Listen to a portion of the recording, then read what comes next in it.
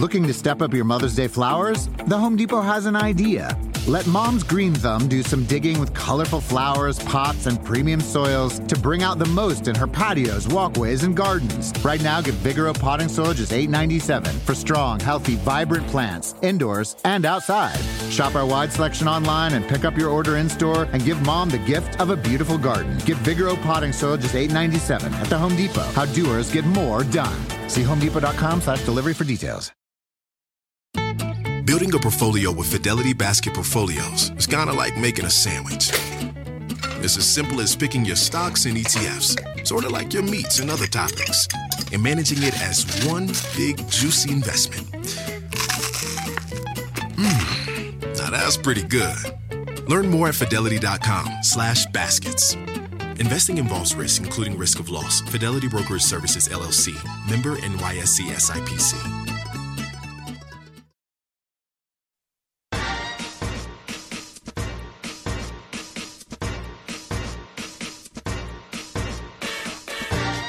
Hey parents, you're listening to the Project Parenthood podcast. I'm your host, Dr. Nanika Kaur, clinical psychologist and respectful parenting therapist. Each week, I'll introduce you to the same respectful parenting practices that I use to help parents repair and deepen connections with their children. You'll get tips for cultivating more parental self-compassion, more cooperation from your kids, and more joy, peace, and resilience in your relationship with them. In today's episode, I'm talking about honestly communicating your feelings and needs to your family members. Stick around until the end to learn about the 4 elements of effective communication. When you're hoping your child or your partner or co-parent will do something to help you get your in-the-moment or long-term needs met, it can be tempting to lean on quick fixes like rewards and consequences. Using these strategies can indeed coerce others into compliance, at least temporarily. But for any of these strategies to work repeatedly, upping the ante is required. The rewards have to get more rewarding and the punishments have to get more punishing. That generally involves creating more desire for a reward or sprinkling on more fear, shame, blame, guilt, criticism, or obligation. Eventually, your child or partner might simply decide they're no longer satisfied with the rewards or even care about the consequences. You can use timeouts, removal of privileges, or even, quote-unquote, force them to do an unpleasant task. You can give them the cold shoulder as a consequence for not doing what you've asked. And yet, eventually, they'll be old enough and or potentially angry and resentful enough to access the things they want without you being able to stop them. They may be so worn down emotionally that they even give up trying to stay in your good graces. Ultimately, using your physical, practical, or emotional power to coerce others into doing what you want them to do creates disconnection in a relationship. Do you want your child or partner to comply with you out of fear or because they have genuine consideration for your needs?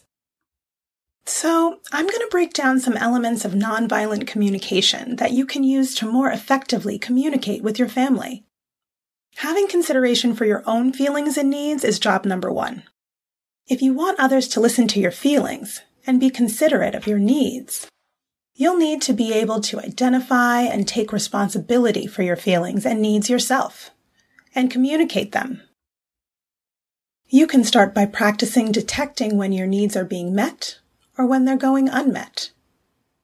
When your needs are being generally met, you'll feel positive, accepting of, or neutral about what's happening in your environment and what you or someone else is doing or saying.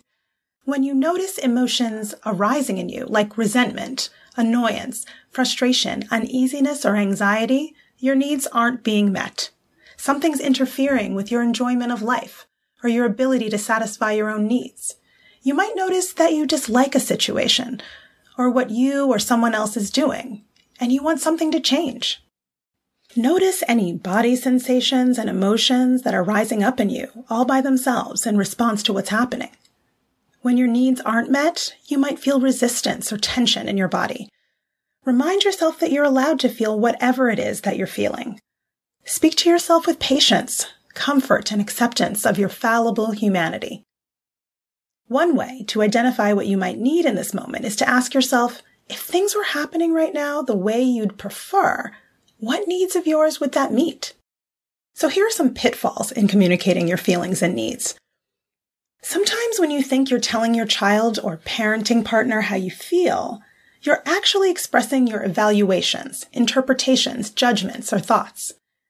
Needs are the core values that matter most to you, that motivate your behavior or why you want the things that you want. When you say you feel taken for granted, for instance, you're using what's called a victim verb, an interpretation of what you think another person is doing to you, disguised as a feeling. Using you messages like, "You left your toys all over the room," is another way you might try to communicate your dissatisfaction, but these statements communicate blame or an accusation. You might say that you feel like your family should be more grateful to you. But when you use terms that put a person, a location, an action, a time, or an object after the words "I feel," you're talking about strategies to get what you want rather than the needs you have. Rather than inspiring your family members to be open to your feelings or needs, your words may trigger in the other person a need to protect their own feelings and needs. That usually looks like defensiveness, resistance, or rebellion. It's better to communicate the effect someone's words or actions are having on your emotions and trust them to respect your needs. Perhaps, in our earlier example, what you really mean is that you feel disappointed because you need more help or recognition. So, also remember to make requests instead of demands. When you make a specific request about what you want in the moment rather than what you don't want, and when that request is concrete rather than abstract, and suggests that you're open to hearing no or hearing other options and ideas for meeting your needs, you have a better chance of maintaining connection. When you make a specific request about what you want in the moment rather than what you don't want, and when that request is concrete rather than abstract, and suggests that you're open to hearing no or hearing other options and ideas for meeting your needs, you have a better chance of maintaining connection, collaboration, and trust with your family members. You want someone to voluntarily choose to do something for you out of a genuine understanding of how it will contribute to you getting your needs met, not out of obligation, guilt, fear, or shame. So, when you make a request, think about how the solution you're coming up with can work for everyone involved. It may not be easy to get a no to your requests, so practice responding to no with curiosity instead of self-righteousness or frustration. A no to your request is usually a yes to something else. Is it because they have some need of their own that makes it difficult for them to do what you've asked? Inquire about that, or ask what might work better for them. You can also model saying no to your family members' requests in terms of your own needs and proposing an alternative. Something like, "I can see why this is important to you, and I'm also seeing that it's conflicting with my own need for X, Y, or Z. Can we think of what else might work for both of us?" Challenge yourself. For the next 30 days, try to put all of these elements together. When you want to express your unsatisfied feelings to your family members, use nonviolent communication's 4 parts of effective communication. 1. Express what you observe, someone's words or actions, not your judgments or interpretations of those observations. 2. Express the emotions and body sensations that automatically arise in response to your observations. 3. Express your needs that aren't getting met as a result of your observations. 4. Make a request that moves the conversation forward, meets your needs and the other person's needs in the moment, and be willing to meet a no with openness and curiosity. Does communicating this way change the connection between you and your child, partner, or co-parent? Do your family members seem more receptive to what's going on with you? Let me know how it goes.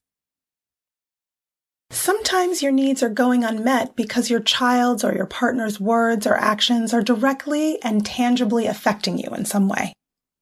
Honestly communicating your feelings and needs means family members are more likely to do so as well. You'll avoid reciprocal blaming and name-calling. and develop family relationships based on authenticity, where you're all willing to be seen and known by each other on a deeper level.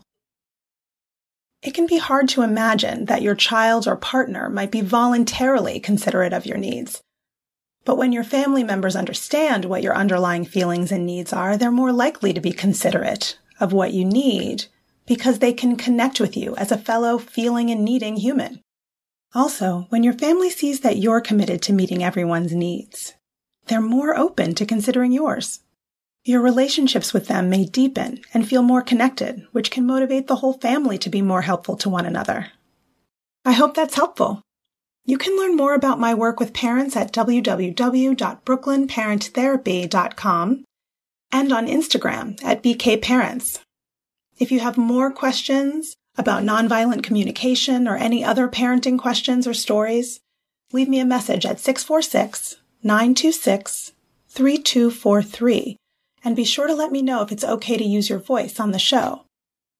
Or send an email to parenthood@quickanddirtytips.com.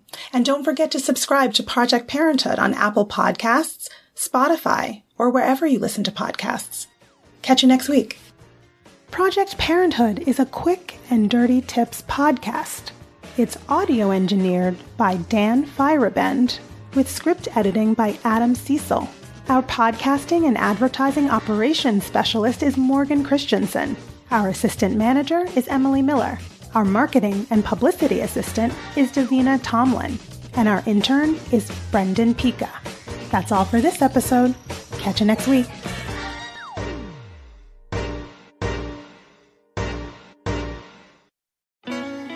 At Best Western, we can't promise you the perfect family beach vacation.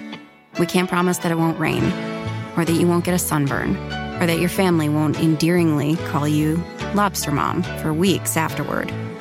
What we can promise is a warm welcome and a comfortable room amidst all the joyful chaos. Lobster Mom. Life's a trip. Make the most of it at Best Western, with over 4,200 hotels worldwide.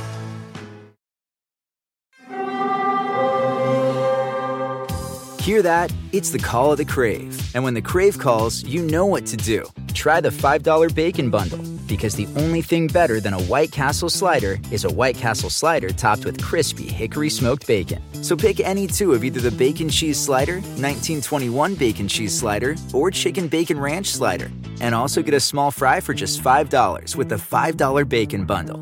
White Castle. Follow your Crave.